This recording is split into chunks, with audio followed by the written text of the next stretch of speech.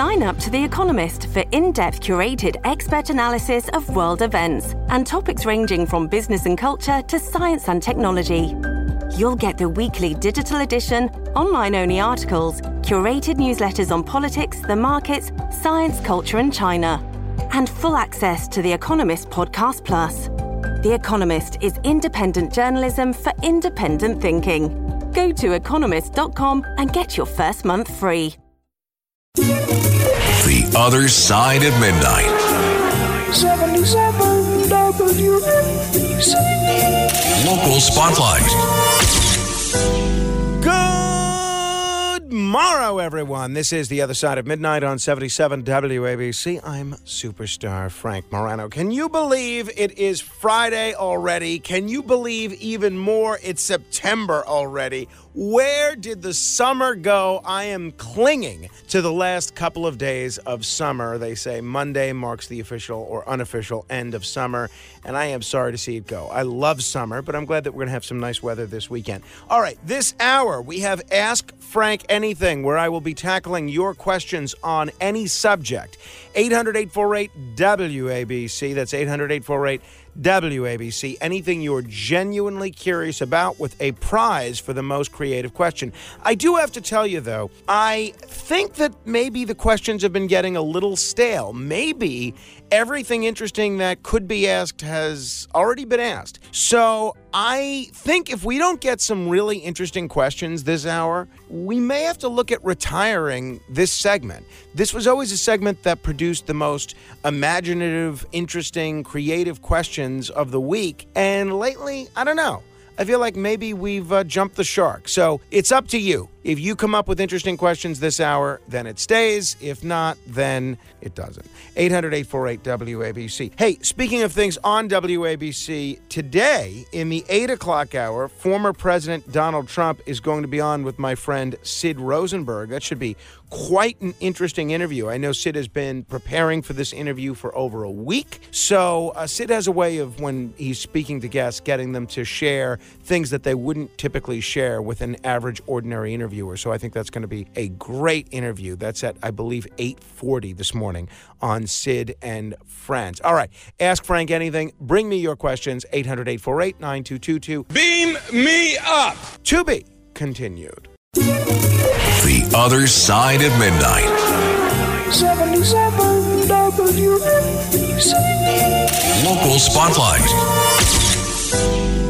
Good morrow, everyone. This is The Other Side of Midnight on 77 WABC. I'm Frank Morano. I take no pleasure in sharing this information with you. Yesterday was International Overdose Awareness Day, and this has spurred conversation about how New York State officials can combat New York overdose deaths, which have reached an all-time high in correlation with elevated substance abuse and mental health disorders since the pandemic. More than 6,300 New Yorkers died by overdose in 2022. That's up from more than 5,800 people in 2021. That's according to the State Office of Addiction Services and Support and the State Controller's Office. The spike is significantly tied to the rise in the prevalence of fentanyl, which, as you probably know, is an opioid, or the medication xylazine, which is added to drugs that increase the chance of an overdose. This is really disturbing, and this is something that every New Yorker needs to make a priority, because these are our friends, our neighbors, our family members dying of drug overdoses. And I was very proud of my district attorney, Mike McMahon, who issued a scathing statement on Wednesday criticizing Governor Kathy Hochul's interagency task force on overdose preventions for its lack of community members, lack of elected officials, lack of family members affected by drug abuse and overdose. Now,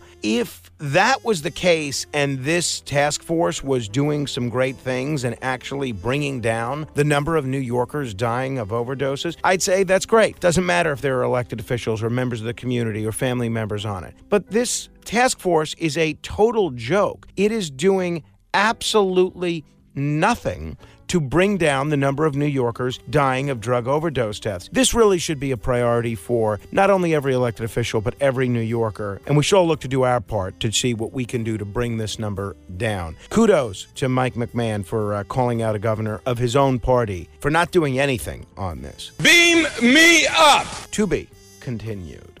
The Other Side of Midnight. 77 WABC. Local Spotlight.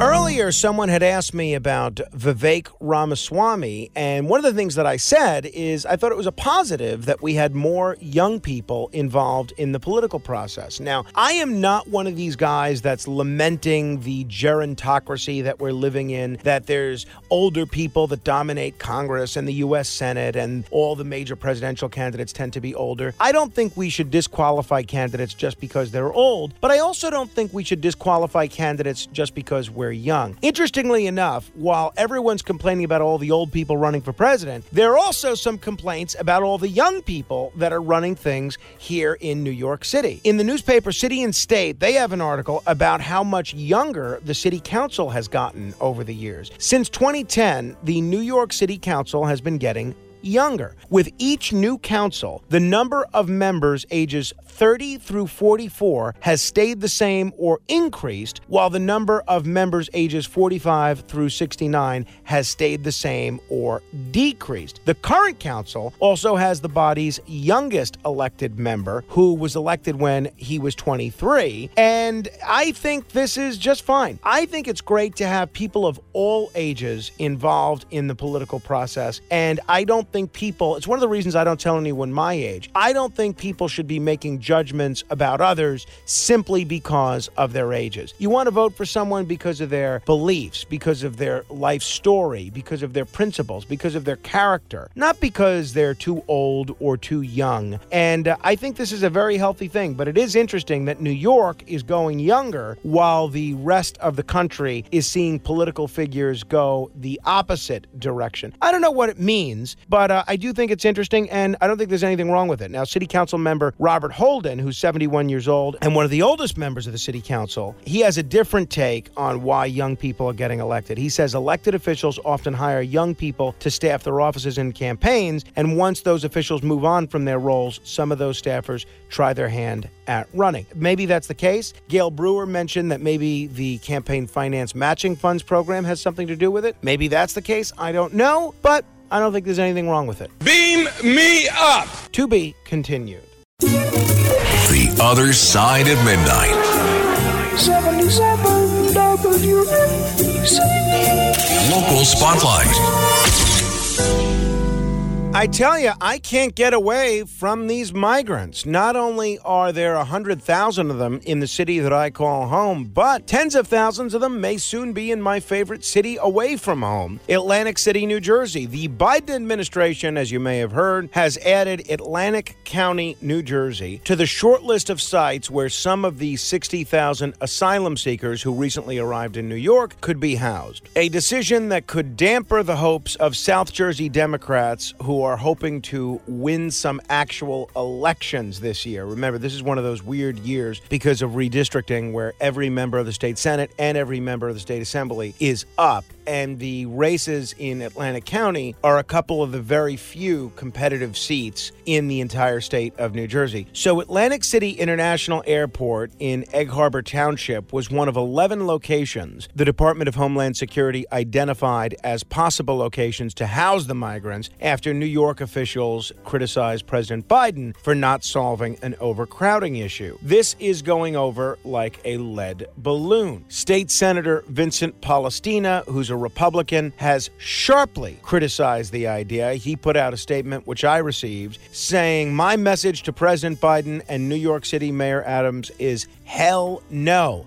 Atlantic County residents shouldn't be forced to pay the price for the Biden administration's disastrous handling of our border and the outrageous sanctuary state and city policies of Democrats in Washington, New York, Trenton, and across the country." So Senator Palestina is asking Governor Phil Murphy and Senators Bob Menendez and Cory Booker to oppose the Biden administration's attempt to dump these unvetted migrants at Atlantic City Airport and spread a humanitarian crisis that they helped create into New Jersey's backyard. For what it's worth, the Democrats that are running against Palestina and his slate of running mates, which includes my friend, the former mayor of Atlantic City, Don Guardian, they have also criticized the plan. They said they're absolutely opposed to the Biden administration considering Atlantic City International Airport as a possible location. We will see where this goes, but this would be a disaster. If you look at the situation in Atlantic City now, services are already stretched very thin, and a lot of people are saying that there's already a rising problem with crime. Social services have barely held together, and to add tens of thousands of migrants that have not been vetted into that community, it strikes me as a terrible idea. We'll see what happens. Beam me up!